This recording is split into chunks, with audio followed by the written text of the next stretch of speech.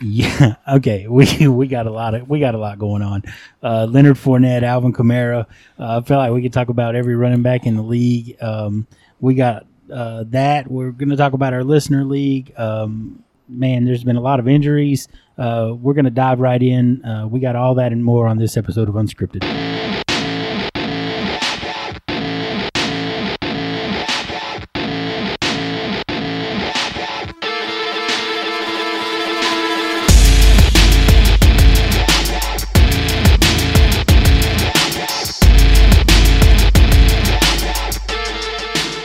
So I mentioned in the opening that we were going to touch on some running backs, and I guess we should. I know Alvin Kamara sort of dominated the day, but I think we should mention Leonard Fournette first and his shocking to most everybody, except maybe one or two people, cut. It was definitely shocking to me. I didn't see it coming. I know you guys didn't see it coming. Only really one person saw it coming. I guess maybe that might be the wolf of the day. That would be the wolf of the day, dude. Yeah. So we're all wearing stink hats, and I guess we should. We take this time to talk about what's going on in the backfield in the wake of Leonard Fournette leaving town. Here's a cool thing. You're ready to hear this? This just happened. Alive. I just got offered a trade of my 21 4th, 21 5th, and 22 5th, and they want to send me Devine Ozigbo. So for 2 4ths and a 5th?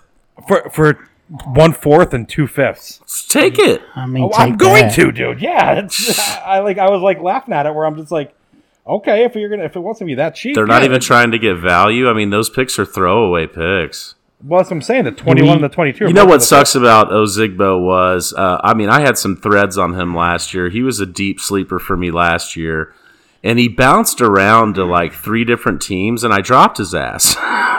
And now he might become very relevant, especially early in the season. Shout out to Evan Silva for tweeting out just recently that Raquel has missed practice for weeks. So Ozigbo might be in line for getting the early down work. Hey man, we gotta give Evan Silva his due. In this business, you gotta take your L. You were talking about NyQuil Armstead, and I went to sleep. Jesus, man, the dude has a 94 percentile 40 and a 91 percentile speed score. I mean, he's not #bad at football.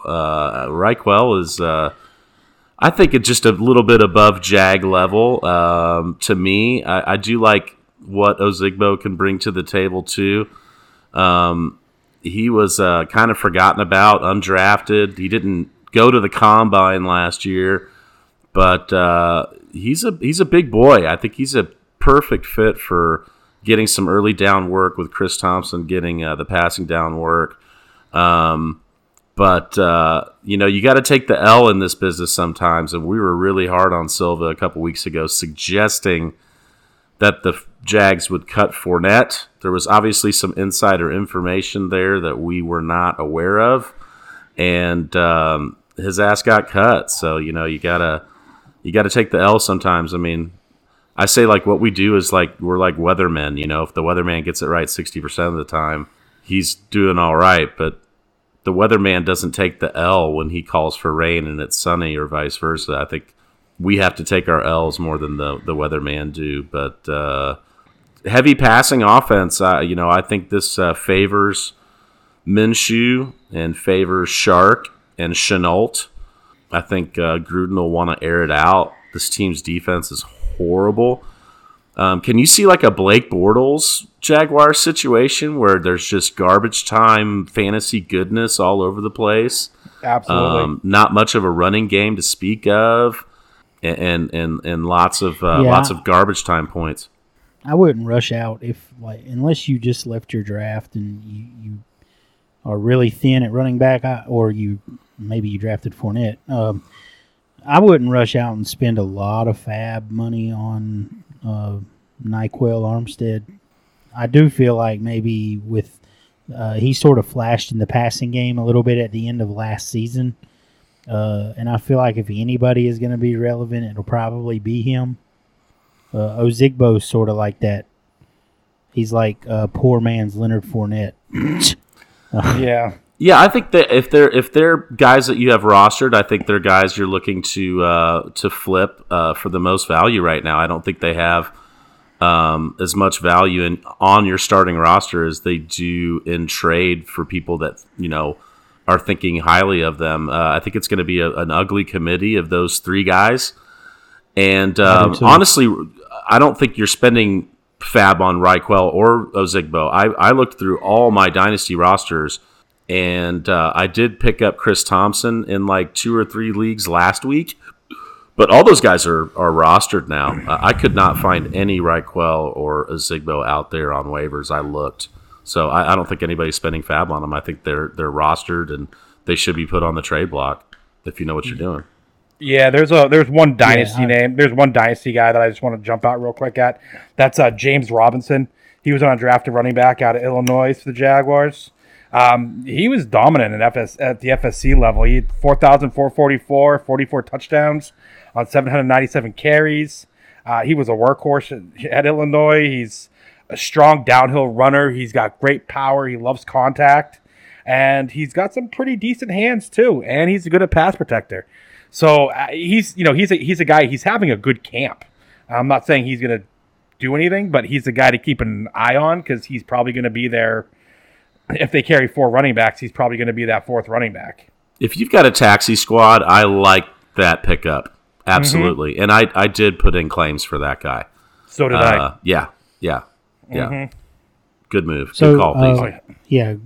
Good call there. What do you guys think of it? So Leonard Fournette, his future, where does he go? What are some of the better landing spots? I've seen a lot of people say New England, and that's sort of like the shrewd Bill Belichick move where he would end up there. Well, I think that I think you could stay in that division.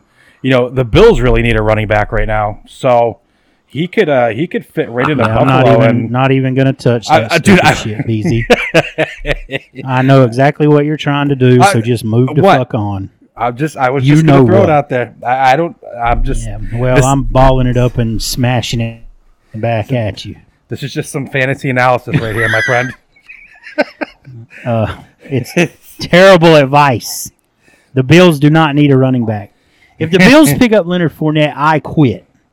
Oh, I will shit a brick, dude. I'd be so... Oh, boy. Give me that. I'm here for it. Well, now that he's cleared waivers, he doesn't cost $4 million anymore.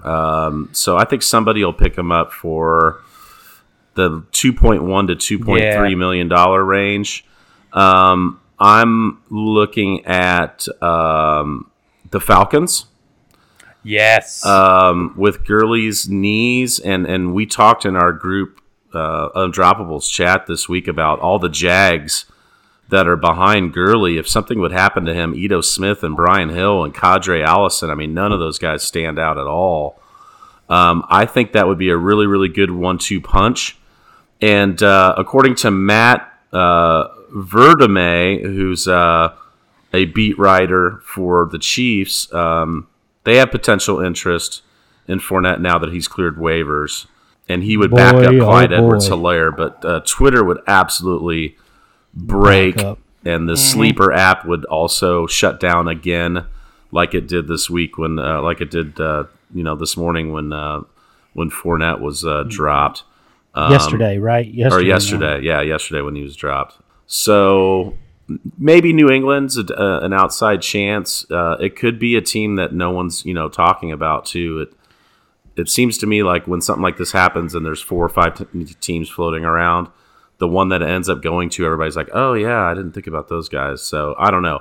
I'm saying Atlanta. It also is really hard to see what the cap situation is for these teams right now because nobody's made cuts. A lot of teams appear to be over the cap, but they won't be after they cut.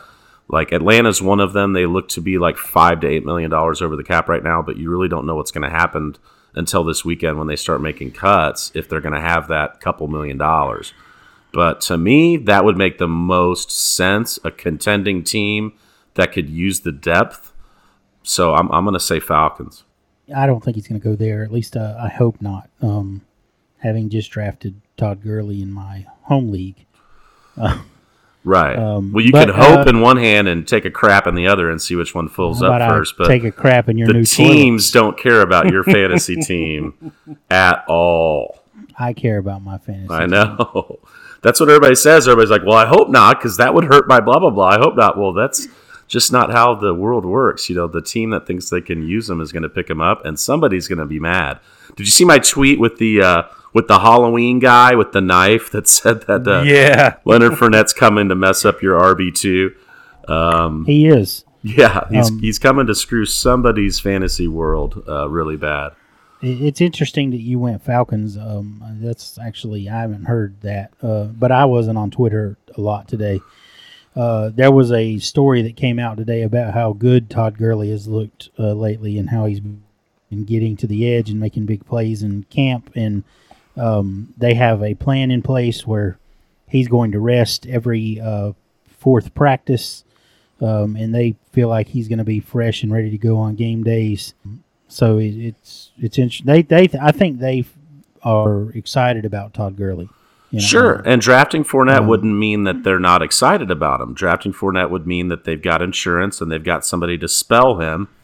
He's not going to carry the ball 30 times a game, obviously. So I don't know. I think for a win-now team, I don't think that he's going to go to the Jets. I don't think he's going to go to a team that's not in win-now mode. I'm thinking, Tampa Bay or New England or Atlanta or one of those teams, really. I'm thinking, well, he came out and said he had interest in the Rams. Now, the Rams have not reciprocated this interest, and it would be surprising, at least to me, seeing as how they've spent a third and a second-round pick back-to-back drafts on the running back position, were they to sign him.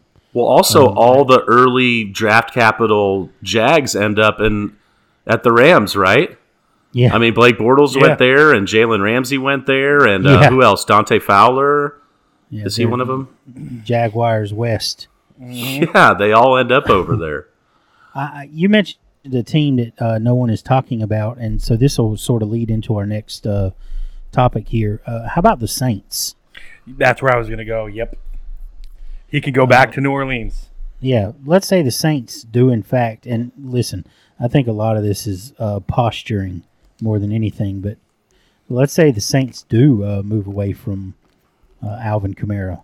They just go right to the waiver wire and sign Leonard Fournette, and they could still make a push. 100%. Leonard Fournette in Sean Payton's system would be, I would be very interested, especially if I had him on my team already. I think it's, with Kamara's potentially being traded, there could be something there, but I mean, again, we'll have to see how it all plays itself out. But to me, he would overlap with Lat Murray's role, though. Kamara has a special scheme, manufactured touches. Having Lat and Fournette there isn't anything like having Lat and Kamara there. There would be a good chunk of your playbook you'd be throwing out the window. I don't think Latavius Murray is anything special. No, we've talked about that before, and I really don't either. But I think that them threatening to trade him was leverage against not paying him Christian McCaffrey money. Mixon just got $12 million a year. I'm not sure how much is guaranteed. I know it's a $10 million signing bonus, but he supposedly has expressed that he wants Christian McCaffrey money.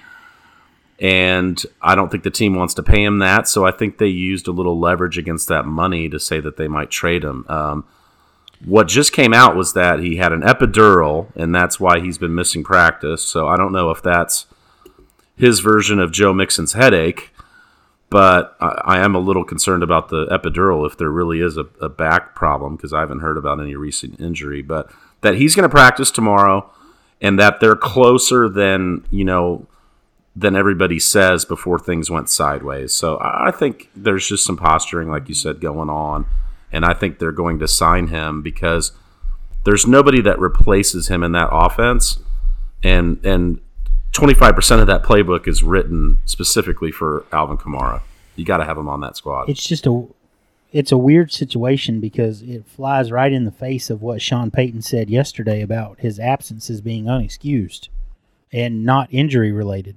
Right. The two sides are definitely saying different things. Yeah. Absolutely. There's some weird stuff going on. Look, I would probably, if I had to put a percentage on it, I would say that it's probably 15% that he actually changes teams.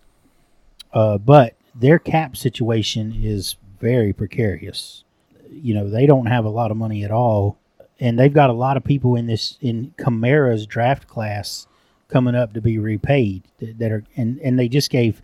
It's just all the more puzzling to me that they just gave Taysom Hill $21 million when they have all this talent coming up that needs to be re-signed in Fournette's draft class. Marcus Williams, Demario Davis, Marshawn Lattimore, all those guys are coming up for renewal along with Kamara, and this sort of just feels like the last stand of the Saints to me. Breeze is probably going to the booth next year, and they just can't afford to pay all these guys, and they're probably going to have. I mean, if they don't go with Taysom Hill next year, they let Teddy Bridgewater go. Who are they going with? Jameis Winston? He's on a 1-year deal. He's not signed next year. Yeah, that doesn't make any sense to me. I mean, Sean Payton must really like those 10 plays a game that they use Taysom Hill because he's getting paid about $300,000 per play. Yeah, I don't get the thought process behind that at all. I do think Breeze plays one more year though after this year. If they don't win, if they win, I think they'll hang it up. If he doesn't win, I think they'll give it one more shot. Absolutely, especially if he stays healthy. I mean, his only issue last year, which sidelined him for several weeks, was his thumb. I mean, that was a fluke injury. So I think if he stays upright and stays healthy, if they don't win, I think he's playing another year. I think him and Ben are in the same boat. I think him and Ben will both try to play in 2021 to get that trophy. See, I think Ben's probably got like 3 more years. I don't know, man. He started talking about retiring like 3 years ago. Right, but he said he's got 2 years at least. Yeah, all this off season, he's talked about how good he feels, and his arm feels as young as it's ever felt, and he wants to play 3 more years. I think he could do it if they protect him. Right. Mm-hmm. Which I think they have the offensive line to do. So they have a great offensive line. Do you want to move the chains to something that's going to make Beasley really, really happy? So Joe Mixon signed an extension today. And also I'll say Jeff Duncan of The Athletic reports that the offer to Kamara is in the Joe Mixon range for sort of like $12 million a year. Yeah, that sounds right. You saw what I tweeted yesterday. I think the teams and the players are all playing kind of chicken. No one wants to pay too much.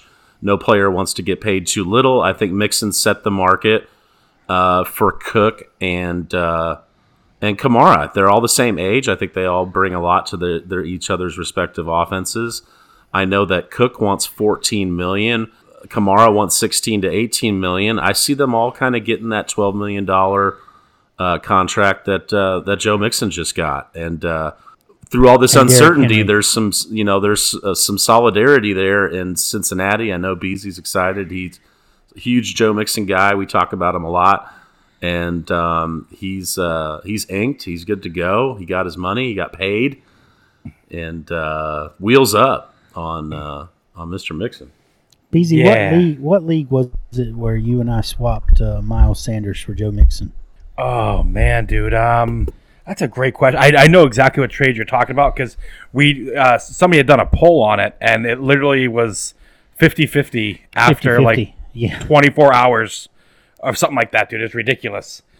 So, I mean, I always say Joe Mixon is my guy this year. I've been all over him. I'm stoked. This is just a great thing for the Bengals. I mean, they get their backfield locked up here a little bit. Give Burrows, that stud running back to hand the ball off to, dump the ball off to, whatever he needs to do. I love the deal for him. Per over the cap. That puts him at right around the number 6 running back in terms of salary. So he's right behind Derrick Henry. So I mean, that's fantastic. And in 44 career games, he's had 2,931, 17 touchdowns on the ground, 108 receptions for 870 and 4 more.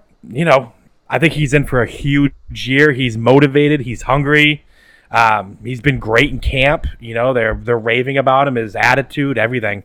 So I am super excited for Joe Mixon this year. I'm glad he got it. Yeah, the camp talk has been strong, and there's not as much good camp talk about some of these other guys we're talking about. So it is very noteworthy that he showed up to camp confident that he would get paid. You talked about some of the tweets he's made that's alluded to him getting paid. He just, I think he did it right. Hey, I'm here to play. I'm not going to hold out. I'm not going to have some, mysterious injury. Although the headaches thing, I think he knew it was close, and I think he just, at that point, you're protecting your future asset. If I know that I'm going to get signed in the next few days, and if I go out on the field and tear my Achilles and ruin my career, I'm not going out there either. So I don't blame him for the headaches. I really, really don't. He wanted to take a few days to just say, hey, we're going to get this done here the next couple of days, right? I'm not practicing. I don't want to get hurt. I don't mind that. No, me neither. I don't mind it from running backs because their shelf life is so short. They have such a finite amount of time to make their money. Yeah, right. And it's not like also other positions. Oh, absolutely. And I was kind of listening to a little bit of I heard this on the NFL Network earlier that there is a piece to this deal for a possible of a 5th year.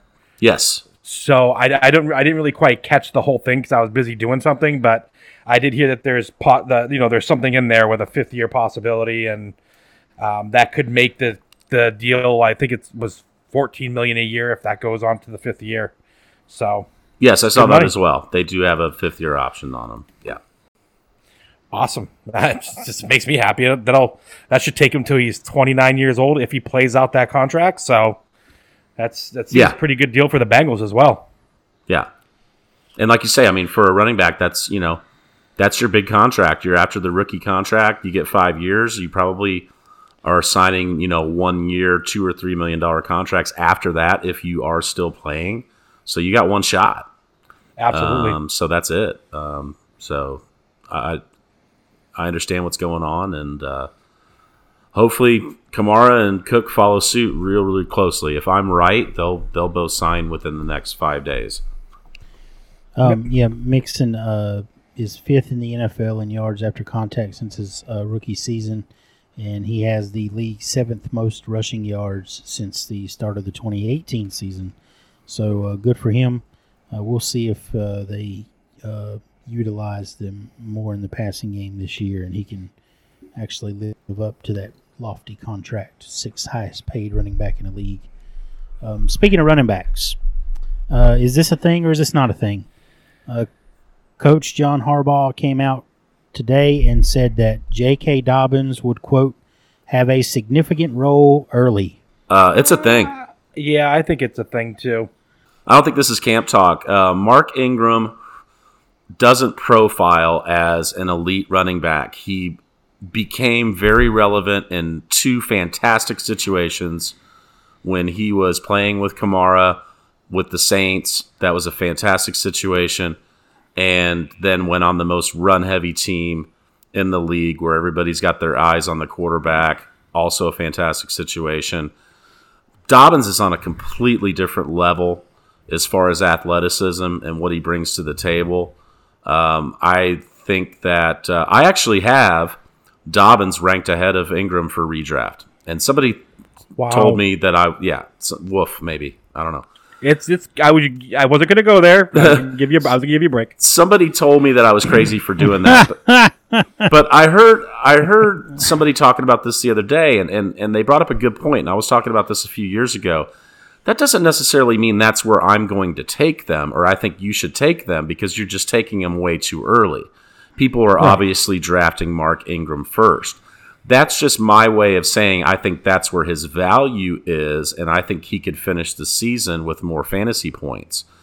So as soon as Ingram goes off the board, I think he's fair game, and I think he could finish with more fantasy points. He's a very dynamic player. He's been used in the passing game, not just with dump-off passes, but running routes over the shoulder, kind of like Antonio Gibson has been used in Washington. And, one might siphon from the other, so they both might end up being, not good values, really, when it all boils down to it, if there's a really, really strong share there. But I think that the two-headed monster will go from Ingram early to, as the season progresses, Dobbins will get more and more because they're just going to have a hard time keeping him off the field. Same thing with Jonathan Taylor. I really think it's a very similar situation. You've got the incumbents there that are good and that they know the offense, but the guys behind them are just on another level. I think the incumbent in Baltimore is a little better than the incumbent in Indianapolis, but that really doesn't matter. I sort of agree with your premise. They're in the same tier for me, bro. Yeah, I'm not going to all across the board. I'm not going to poo-poo Mark Ingram. Instead, I'll say that between the turd that was Justice Hill and the Gus Bus, I deserve it. I deserve it. Yeah, you deserve it. All right. They got about 200 carries last year. And I could see, J.K. easily getting 175 carries and Mark Ingram's workload staying sort of similar to what it was. I think there's enough there for both of these guys to eat. Yeah, the camp talk that needs to be ignored is the camp talk from several months ago that it's going to be a four-headed monster. No, it's going to be a two-headed that's not monster. Gonna be the case. Mark Ingram ran a 4.62, 94 speed score, which is 40th percentile, 13th percentile burst score, 18th percentile agility score. He's not anything close to what Dobbins is from a profile standpoint, from an athletic standpoint, from what he can bring dynamically to the team. It's just going to be, I think it's going to be really, really, really hard to not give that guy 200 plus touches. I really do. I'm all over the kid. I think since Ingram is not under contract past this year, and I don't think they're going to want. He actually is under contract for 2021 term. Yeah, but there's an out in it. They have an out. Yes. Exactly. Yeah, which I'm sure that they will utilize unless they really feel like Justice Hill really just is a turd. Probably. I was just trying to be completely accurate, but yeah, they probably will. Yeah, they probably will. And I don't think they want Lamar Jackson running as much as he ran last year. Like I said, I think there's enough there for both of these guys to get theirs. I mean, Mark Ingram did average 5 yards a carry and scored 10 touchdowns last year. Oh, yeah. And, when was the last time Baltimore had a workhorse running back? That'd be Ray Rice. Ever since Ray Rice, they've been splitting their backfields up at least 2 to 3 guys. So there's plenty of room to go around. I think we should touch on a couple of injuries here. The Eagles lost Andre Dillard, their prized left tackle. I think that hurts Carson Wentz more than it does Miles Sanders. They're gonna have a hard time. I think they're probably going to wind up flipping Peters back over to the left tackle now. And then another Eagle thing, Jalen Reagor was inexplicably injured while making a tackle in practice the other day. And apparently he's got a small tear that's going to keep him out about a month, which really, really sucks. Yeah, and this is also a similar injury. He's one kid. No, go ahead, Beezy. He's just one kid I was really excited to see. Oh, yeah. I mean, apparently this is a very similar injury to what Tyrell Williams had as well. So that's a, if you drafted him in a dynasty, you're fine. You're going to have to just deal without him. But if that ends up getting worse, if the pain tolerance isn't, if he's not able to deal with it, he could be on the shelf a lot longer than 4 weeks. Yeah, I like the kid too. You were talking about that Matt McCoy podcast. I listed Rager as one of my top 10 sleepers for this year because the opportunity is just there. I mean, they were bringing guys in off the street last year towards the end of the year and converting quarterbacks to play the position. So I just saw a huge opportunity, and the guy can just flat out play. It requires surgery, but he's going to play through it and have surgery in the off season. So he's going to have to play through some pain tolerance all year long. It is, I believe, a torn labrum. And the irony is the Eagles spending high draft capital on Jalen Hurts to protect themselves from a quarterback that gets injured, who comes into practice and throws a pick, and Jalen Reagor gets injured tackling the guy that intercepted the ball. I think that's some really, really, really bitter irony, and just there's been bad news all along the injury front for the Eagles in the past couple weeks. So it's not looking good right there. I will say, if you play DFS, throwing Deshaun Jackson out there week 1 is an absolute no-brainer. Thank me and pay me later. 2 touchdowns week. That's 1. where I was going. That's where I was going with this. So I listened to Adam Kaplan this morning on the radio, and he was saying how Deshaun Jackson has looked phenomenal in camp, and also Zach Ertz. So, I think with the price that you're paying for Deshaun Jackson, go get him. Yeah. I mean, who else are they? I mean, he's always been that. He's always had that elite separation, and he's more than just a 9-route guy. So if he's it's always been his health, right? If he's on the field, he's going to be dynamic. Mm-hmm. Yeah, it's a mini version of Tyreek Hill and Kelsey with Ertz and Deshaun Jackson. Those are the 2 guys you should really be looking at right now. And you tagged me in that tweet. Thanks for shouting me out there. They're in hard talks right now to sign Ertz, and I've been banging that drum for months. And I think on one of our episodes we said who's going to be the next big tight end to sign, and I said Ertz, and a lot of people thought that they're going to let him walk, and a lot of dynasty owners are heavily invested in Dallas Goedert, but I think they love that 2 tight end set, and they love them some Ertz, and I think he's like 33 years old, which is basically 28. He's not even 30. Oh, he's not even 30? Oh, he's 29 years old. He's My 29. bad. Yeah, 29, which is like, a wide receiver 25, because those guys just last a little longer. Wheels up on Ertz and Djax. They'll probably be the only viable options in the passing game. Well, you got to give Goddard it too, dude. I mean, if they're running 2 tight end sets, he's gonna see a lot more targets right now than he was projected to get. Yeah, both those guys can eat, definitely. Absolutely. Kaplan also said that the Goddard's thumb injury was much to do about nothing, that he was catching the ball just fine. So he's as plugged into Eagles camp as anyone is anywhere. So we mentioned Dillard, we mentioned Reagor. This Derwin James news, it really stinks. Their defense projected to be really good. Missing him, basically he's going to be out the season. I mean, if it's 6 to 8 months, he's basically out the season.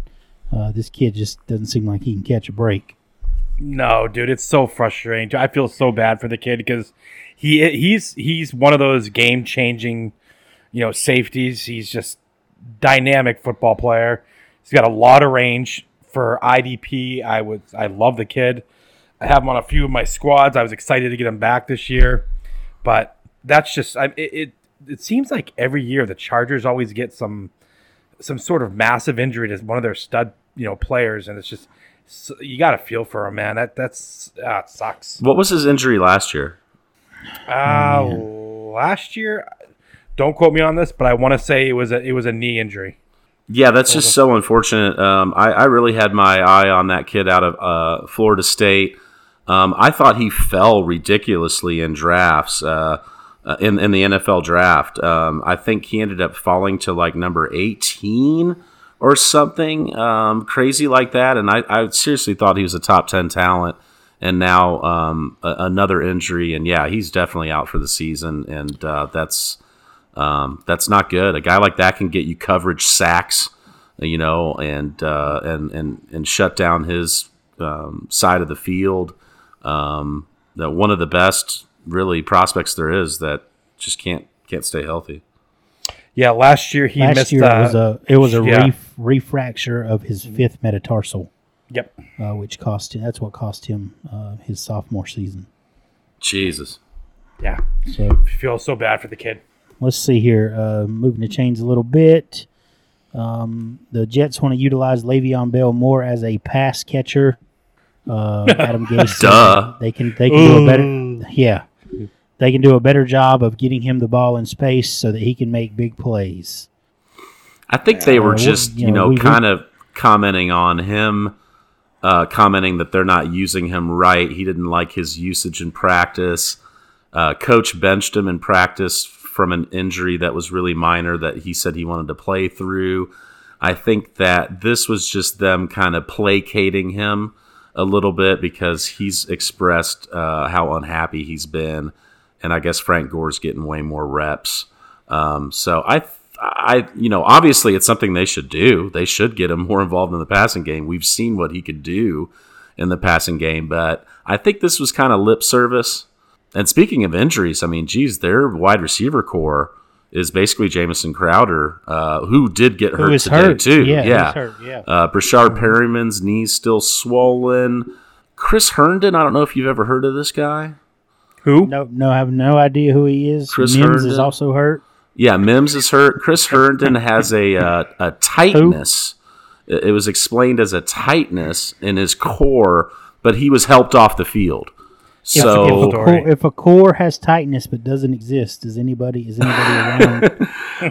Well, guys, I joke about Herndon, but you got to realize that a day like today, with all the Alvin Kamara news and Joe Mixon news, and then Chris Herndon, anytime Chris Herndon's making headlines, that's a busy day for me because I am tagged in every Chris Herndon tweet on Twitter multiple times. But that was the story that they're saying now that he'll be okay. But, I'm questioning, why was he helped off the field? Tightness in your core, that could be sports hernia, a groin, a broken rib, a bruised rib. It could be a multitude of things. But a guy, if he's tight, he can walk off the field under his own accord. He doesn't need two trainers to help him off. So I don't know what happened there, but hopefully Jamison Crowder can get healthy quickly because that guy. They need him. He had 120 targets last year. He could easily get 150 this year if all these guys remain hurt.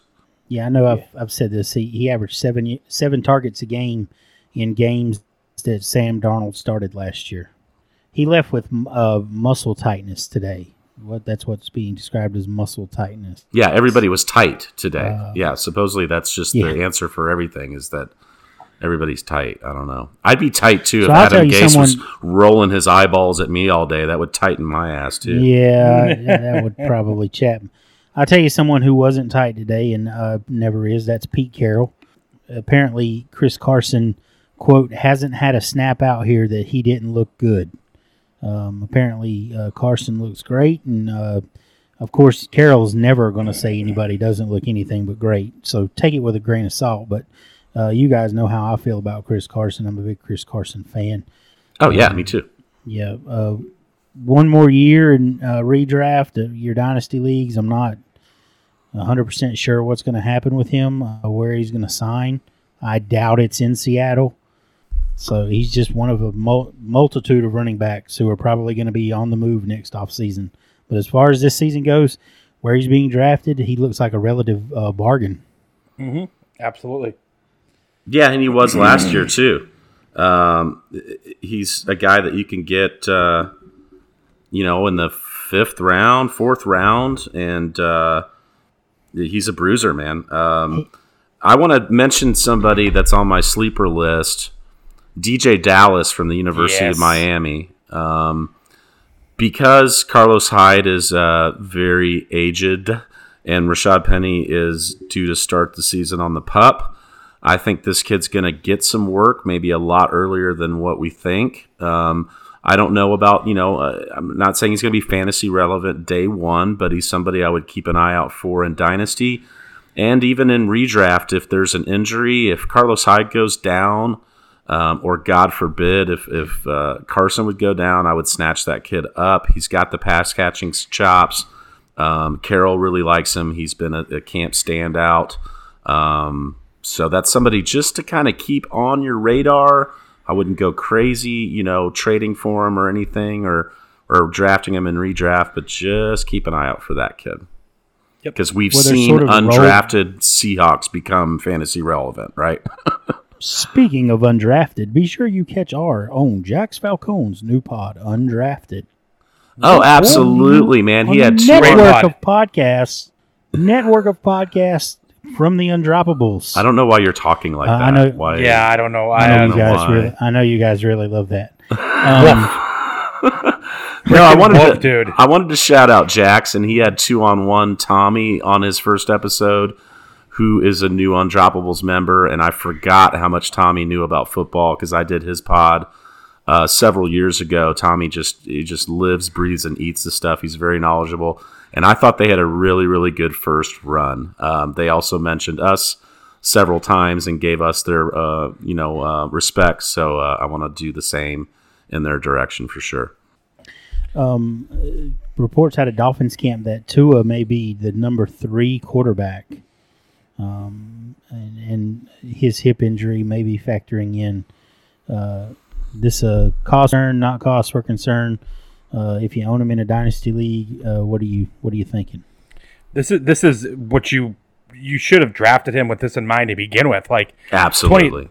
2020 was never a year for him that you were going to get a starting quarterback out of him. You should have been looking at it for 21 all day, and picking up Fitzpatrick, and he's probably just going to sail the ship right through. But Rosen's been looking pretty good in camp too. I mean, there's a few beat reporters that said he's been the best quarterback in camp so far. So we know, depending on what they decide to do with him, if there's a quarterback needy team that comes up, they could look to move Rosen, and then just ride Fitz and go out in style. But I think for 2020, it's going to be all Fitz magic again. BZ just absolutely nailed it. And I said on one of our other episodes, Fitz knows this offense really well. It's this is his 4th go around in Chan Gailey's offense, so it's going to be hard to get him off the field anyway. But if you got any Tua this year, that was just icing on the cake. You weren't drafting Tua to play in 2020. I hope. Herbert might see the field this year, but I think there's a lot less chance that Tua will. And, they don't want to push him. There's no need to push him. # fear the beard is out there, and he's ready to chuck the rock. We should talk about Devontae Parker's injury while we're in Miami getting some sun rays. He has an undisclosed injury with no timetable for return. So that's been a little... Preston Williams. Yeah, that's one of my big sleepers. I mentioned him on Matt's show, too. I've been banging that drum for a long time. I mentioned him on Matt's show. Did you? Yeah. I mean, he's going undrafted in ESPN. In 50% of ESPN leagues, he's going undrafted in like 80%. Yeah, whoop. 80% of NFL.com leagues. You got to get this guy in your roster. It's caused a lot of dynasty guys to scramble for some of these other guys like Isaiah Ford and Jakeem Grant. And the one I kind of like as an outside chance to see some of the Ford wide receiver sets this year is Malcolm Perry from Navy. This is a deep sleeper, guys, but he played quarterback. He's converted from quarterback from Navy. He's just a football player. He's been a camp standout. There's been some really, really good highlight reels on him. And I think in the 4 wide receiver sets, that number 4 spot is wide open. And especially with Devontae Parker with this undisclosed injury, why not take a shot on him, especially in a dynasty situation? But draft Preston Williams. He reminds me of Antoine Randall L. Okay. And now I'm not saying he's going to be as good as Antoine Randall L, because Antoine Randall L was a phenomenal football player. But he was just an athlete, right? Yeah. He played basketball for Bobby Knight. He played basketball for Bobby Knight. He played on Indiana's football team. He played on their baseball team. And I believe there was one other sport that he played while he was at Indiana. He's just an athlete, and this kid is also. So I really like you going there with that, Paulie. And I'm sorry, Beezy, I didn't mean to cut you off there. No, that's okay. I know we're all doing the fighting for it, but I do have a quick one here. So Preston Williams, Jonnu Smith. This is a 12-team PPR non-premium tight end for Stephon Diggs. Preston Williams and Jonnu Smith. That's what I'm saying too, but I was kind of curious what your thoughts were on it.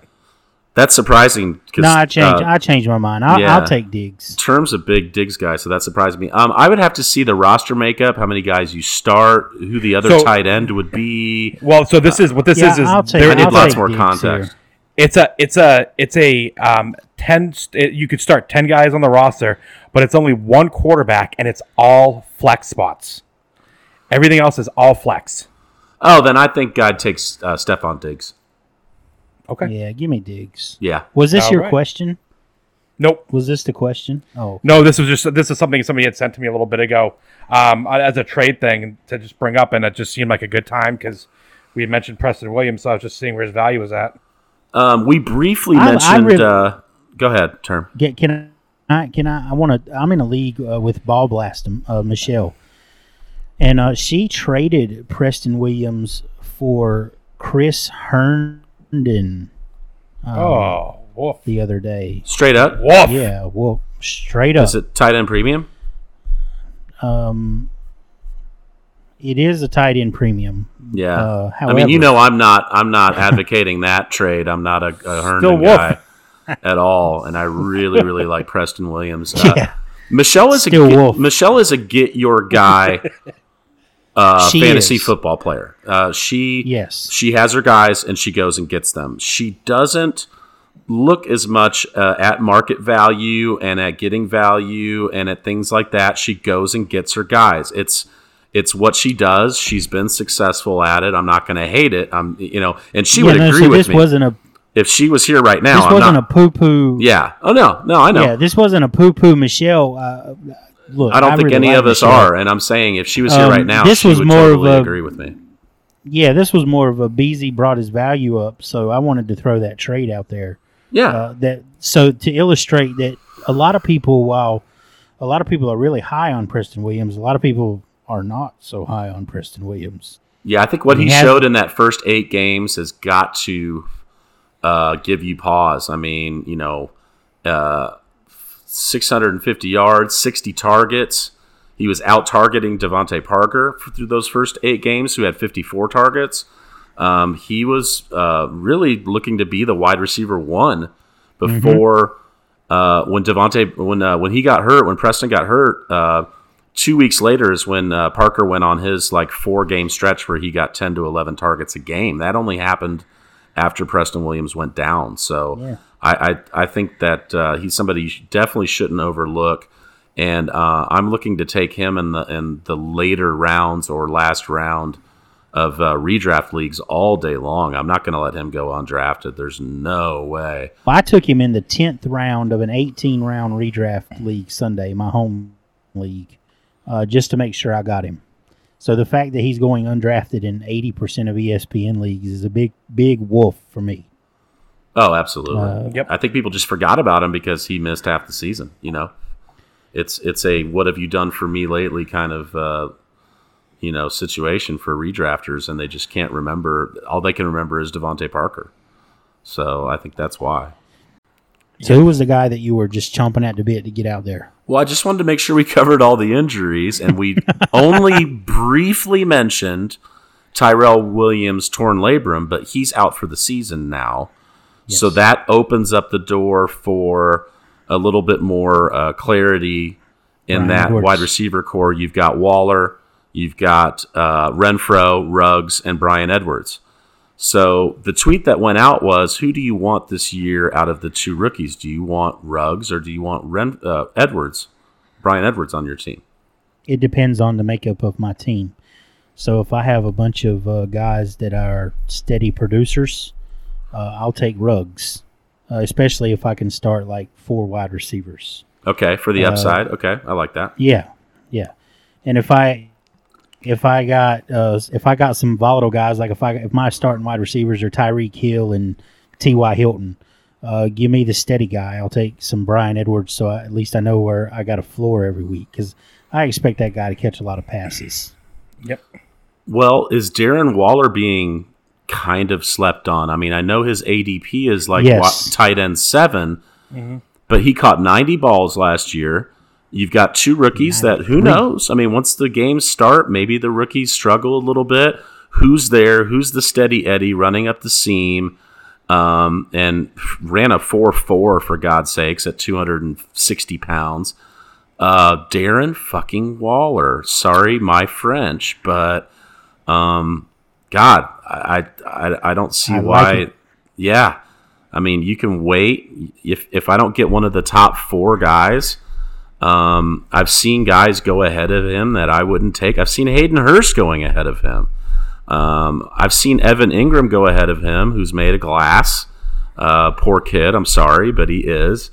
And Hunter Henry, who I do like because Tyrod targets the position. But for me right now, Darren Waller is the unquestioned tight end 5 in redraft. And shame on you if you if you draft one of those other guys before him. I think 90 catches last year. God, even if he loses a little bit and catches 75 or 80, he's still going to be probably a top 5 tight end again. It's kind of easy money, really. I'm in a keeper league where I can keep 7 or 8 players, and if you just keep 7, you get a second-round supplemental pick. And I kept 8, and my 8th was Darren Waller, even though I have Travis Kelce. Yeah, why not? That's how that's how much I value him. Yeah, because you could flex him. I just didn't want someone else to get him. Yep. 100%. We It's talked about that last 16 team league. Oh, geez, yeah. So that's huge value. We talked about that last week with Scott Fish and them too. Was the guys you want to target in this offense is, Waller and Hunter Renfrow, and the vets of the offense right now, and let until the rookies kind of figure out who's going to be who. So this is a good transition into our listener league, because you mentioned Hunter Renfrow on the pod last week, Paulie, and I checked our listener league waiver wire, and he was available. And Mike Williams, I had just lost, and I didn't draft Mike Williams. He was given to me, and we'll discuss that a little more. But and I was very tickled to see that you were the one that I outbid for him. Based off of your recommendation. Yeah. That always sucks when you talk about a guy and then somebody gets him right from you. I got Raquel though, so I'm pretty stoked about that for my RB5. That's a cool story, dude. He's gonna get some work, man. For a waiver wire guy, I'm picking him up off the waiver wire. I'm sorry. I don't know if you guys. I guess we haven't gotten to the news yet, but Leonard Fournette got cut. Oh yeah. And Raquel plays for the Jags. So okay, all right. Just wanted to make sure. I don't know if you guys slept through that part or not. No, it was a great story. Great story, dude. I'm listening. Yeah. These mother.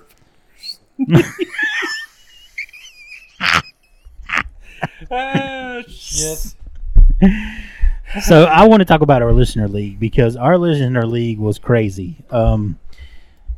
So I guess if you listen, you're familiar with the rules. We were. Which rounds did we auto? We autoed the 2nd, the 5th, the 8th, the 11th, and the 14th. The 11th and the 14th were auto picks. And it was, what was it? The next 5 people on the ADP list. Yeah, so got Dave thrown into a hat. Yeah. And Dave just pulled out numbers, and whoever's number corresponded with the player is who you got. Yeah, and that I did it that way. I set it up that way so like the guys on the ends right before the auto draft, they wouldn't be able to just automatically see who they were going to get auto drafted. So, and we threw some guys out. We threw Darius Geis out.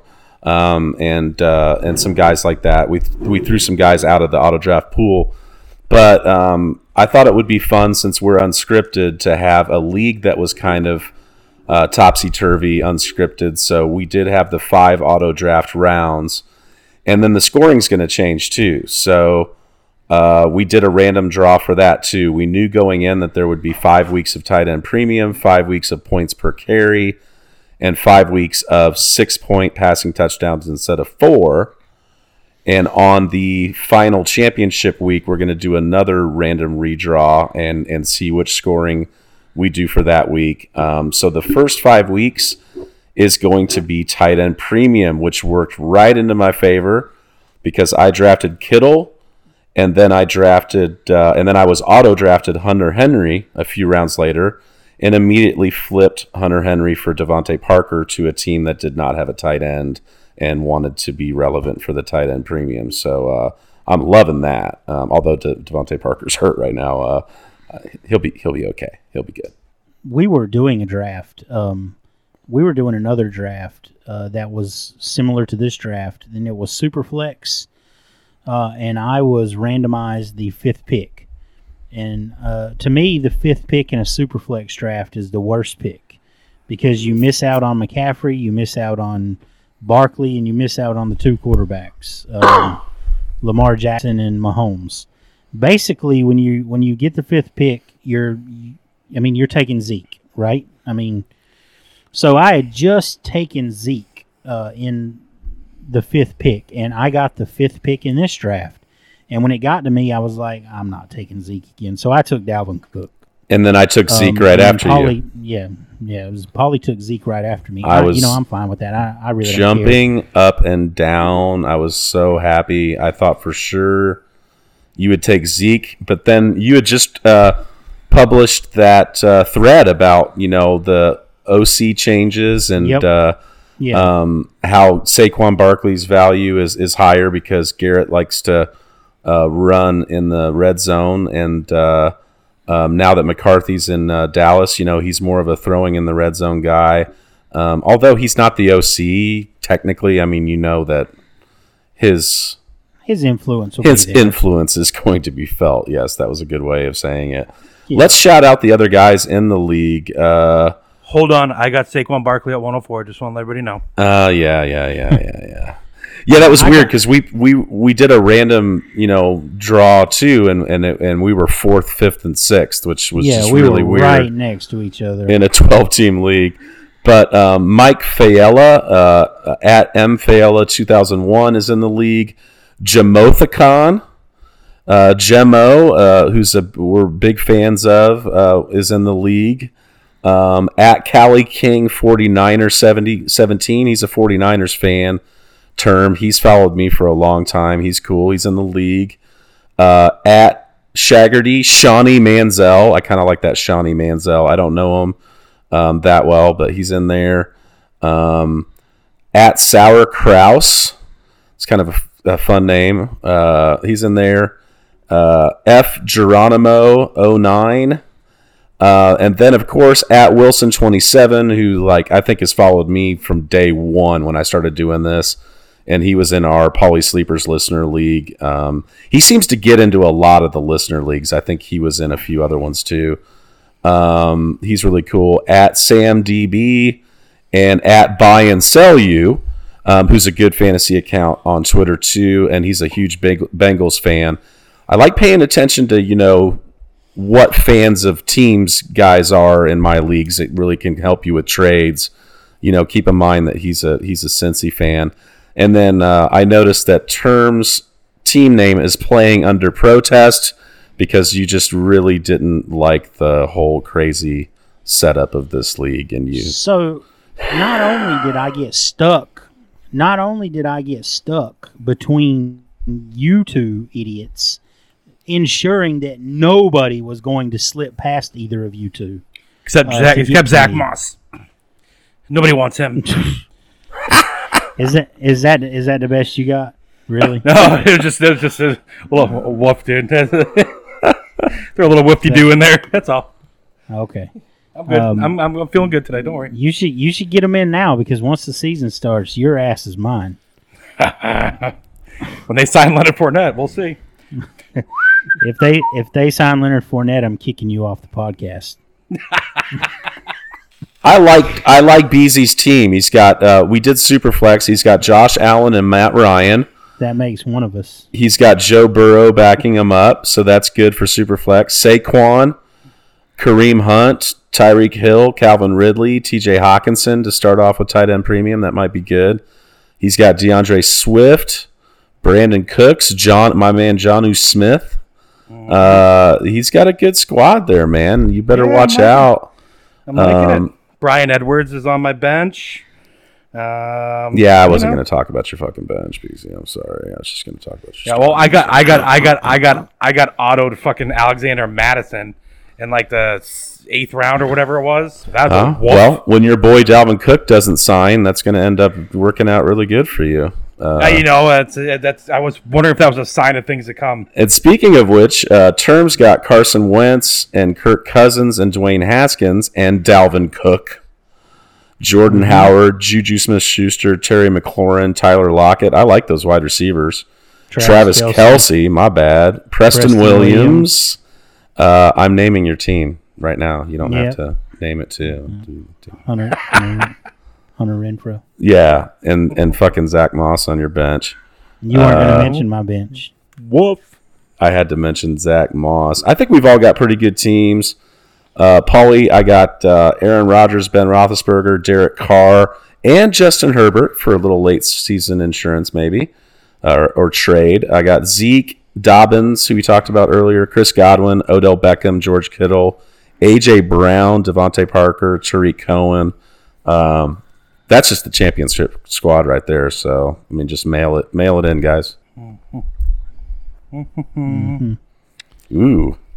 It's hard to silence these two, but I did it. I'm sorry, I was nodding off. I was actually doing a tweet on Twitter. It's going to be a fun league. We'll shout out these guys all through the season, and watch out for Wilson, man. He'll throw some crazy trades at you. So he got me earlier. Yeah, if he's already thrown you a crazy stupid trade, that's just his style, man. He'll do it all year long. Yeah, I'm gonna call this guy out because he offered me some bullshit. I told you. I tried to tell you. Yeah, he offered me some bullshit. It was Sammy Watkins for Terry McLaurin. Oof. Man, what the dude? Oof. I got offered T.Y. Hilton, James Conner, and Alan Lazard for Saquon. Oof. In this league? Yes. You mean you didn't jump on it? Yeah. I looked at I saw his picture on Twitter and I was like, dude, look at your picture on Twitter. I'm like, what is it? He goes, a dog. I'm like, yeah, woof. Woof. He wants to trade me T.Y. for Devontae Parker straight up. I'm not mad at that one. He's offered T.Y. to everybody in the league. Yeah, he offered him to me too. And somebody he's got Chris Carson, right? Somebody put Chris Carson on the trade block. Ooh. That's tantalizing. Come talk to me about Chris Carson, whoever you are. Right, and you still haven't given me any offers. You're going to trade me Chris Carson and son of a gun, I thought. For what? You said you wanted to get rid of him. The only reason I want to get rid of him in that, not son of a gun, in Usual Suspects. Yeah. Usual Suspects. The only reason I want to get rid of him is because I have Tyler Lockett and Russell Williams and Chris Carson on that team. Well, trade me Tyler Lockett then. I will trade you Tyler Lockett or Chris Carson. Okay. I'll take both of them. Both of them? This is the league that I went almost undefeated in last year. I only lost to our buddy at FF Porkman. You can find him on Dynasty Rewind podcast. That's a really fun podcast. He was the only one to beat me in this league last year. So I'm coming after you. I've made some moves. Tip of the cap to at FF Porkman. And our friend at Brother Matt has also made moves in this league. Apparently he thinks he's also coming after me. So I'm coming after you in that league, dude. I've made some moves. You come for the king, you best not miss. That's all I got to say. I won't. Hey, real quick, speaking of the Dynasty Rewind, that question I had about you earlier was from MJ Bowers. So if you want me to drop it right now while we're talking about it, we can. Yeah. Drop it like it's hot. All right. So I think this comes from, let's call it maybe a little bit of an angry Philadelphia Eagles fan. But he said, he said, term. In last week's episode, you preached patience on rookies. Yet later in the same episode, you said Arcega-Whiteside is a jag. Please explain your thought process. Love you guys. My thought process is I've seen enough. I've seen enough. What do you want me to say? I mean, I thought so. Apparently, he played last year hurt, is what they're saying. This wasn't wildly reported, and it sort of feels like something they floated out there to justify his awful season. What did he catch? 11 passes last year? Yeah, something like that. Well, he also came out and said that he had trouble with the playbook, and they put a lot on him. They wanted him to learn multiple positions, and he wasn't ready for that.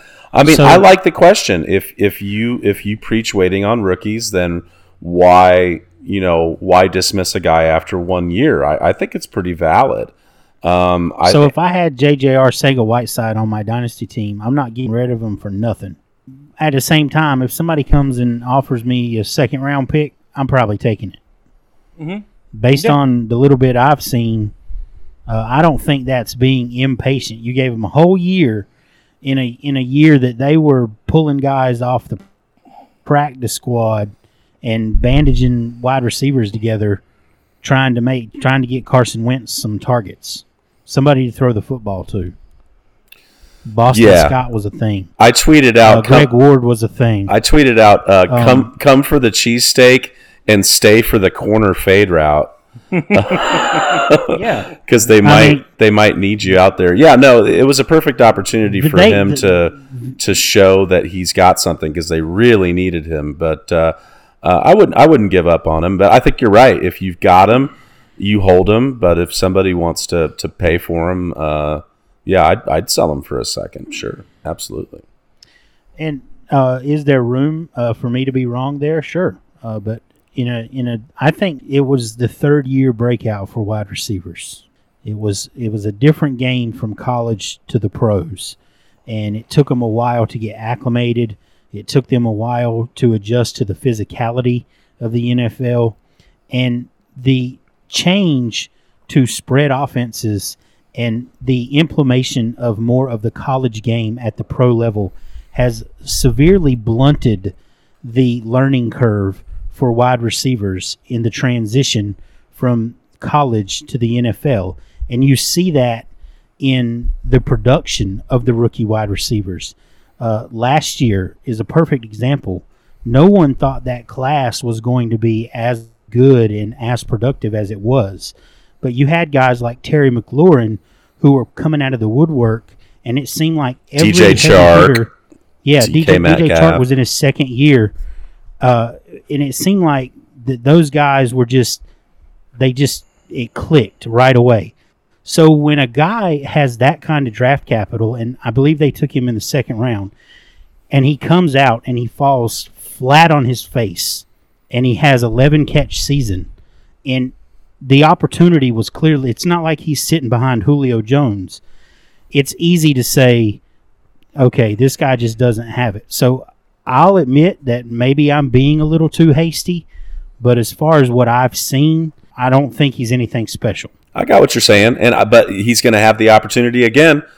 Coach said today that Alshon's not going to get out there until he's 100%, so that tells you it's going to be a while. You've got Rager hurt, so it's just D-Jax and Greg Ward and Arcega-Whiteside, so it's going to be him again. I think that him and N'Keal Harry are in the same boat, right?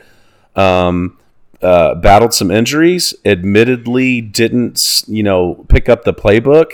They're both on teams that desperately need wide receiver help because you've got D-Jax, you've got Julian Edelman, and nothing else.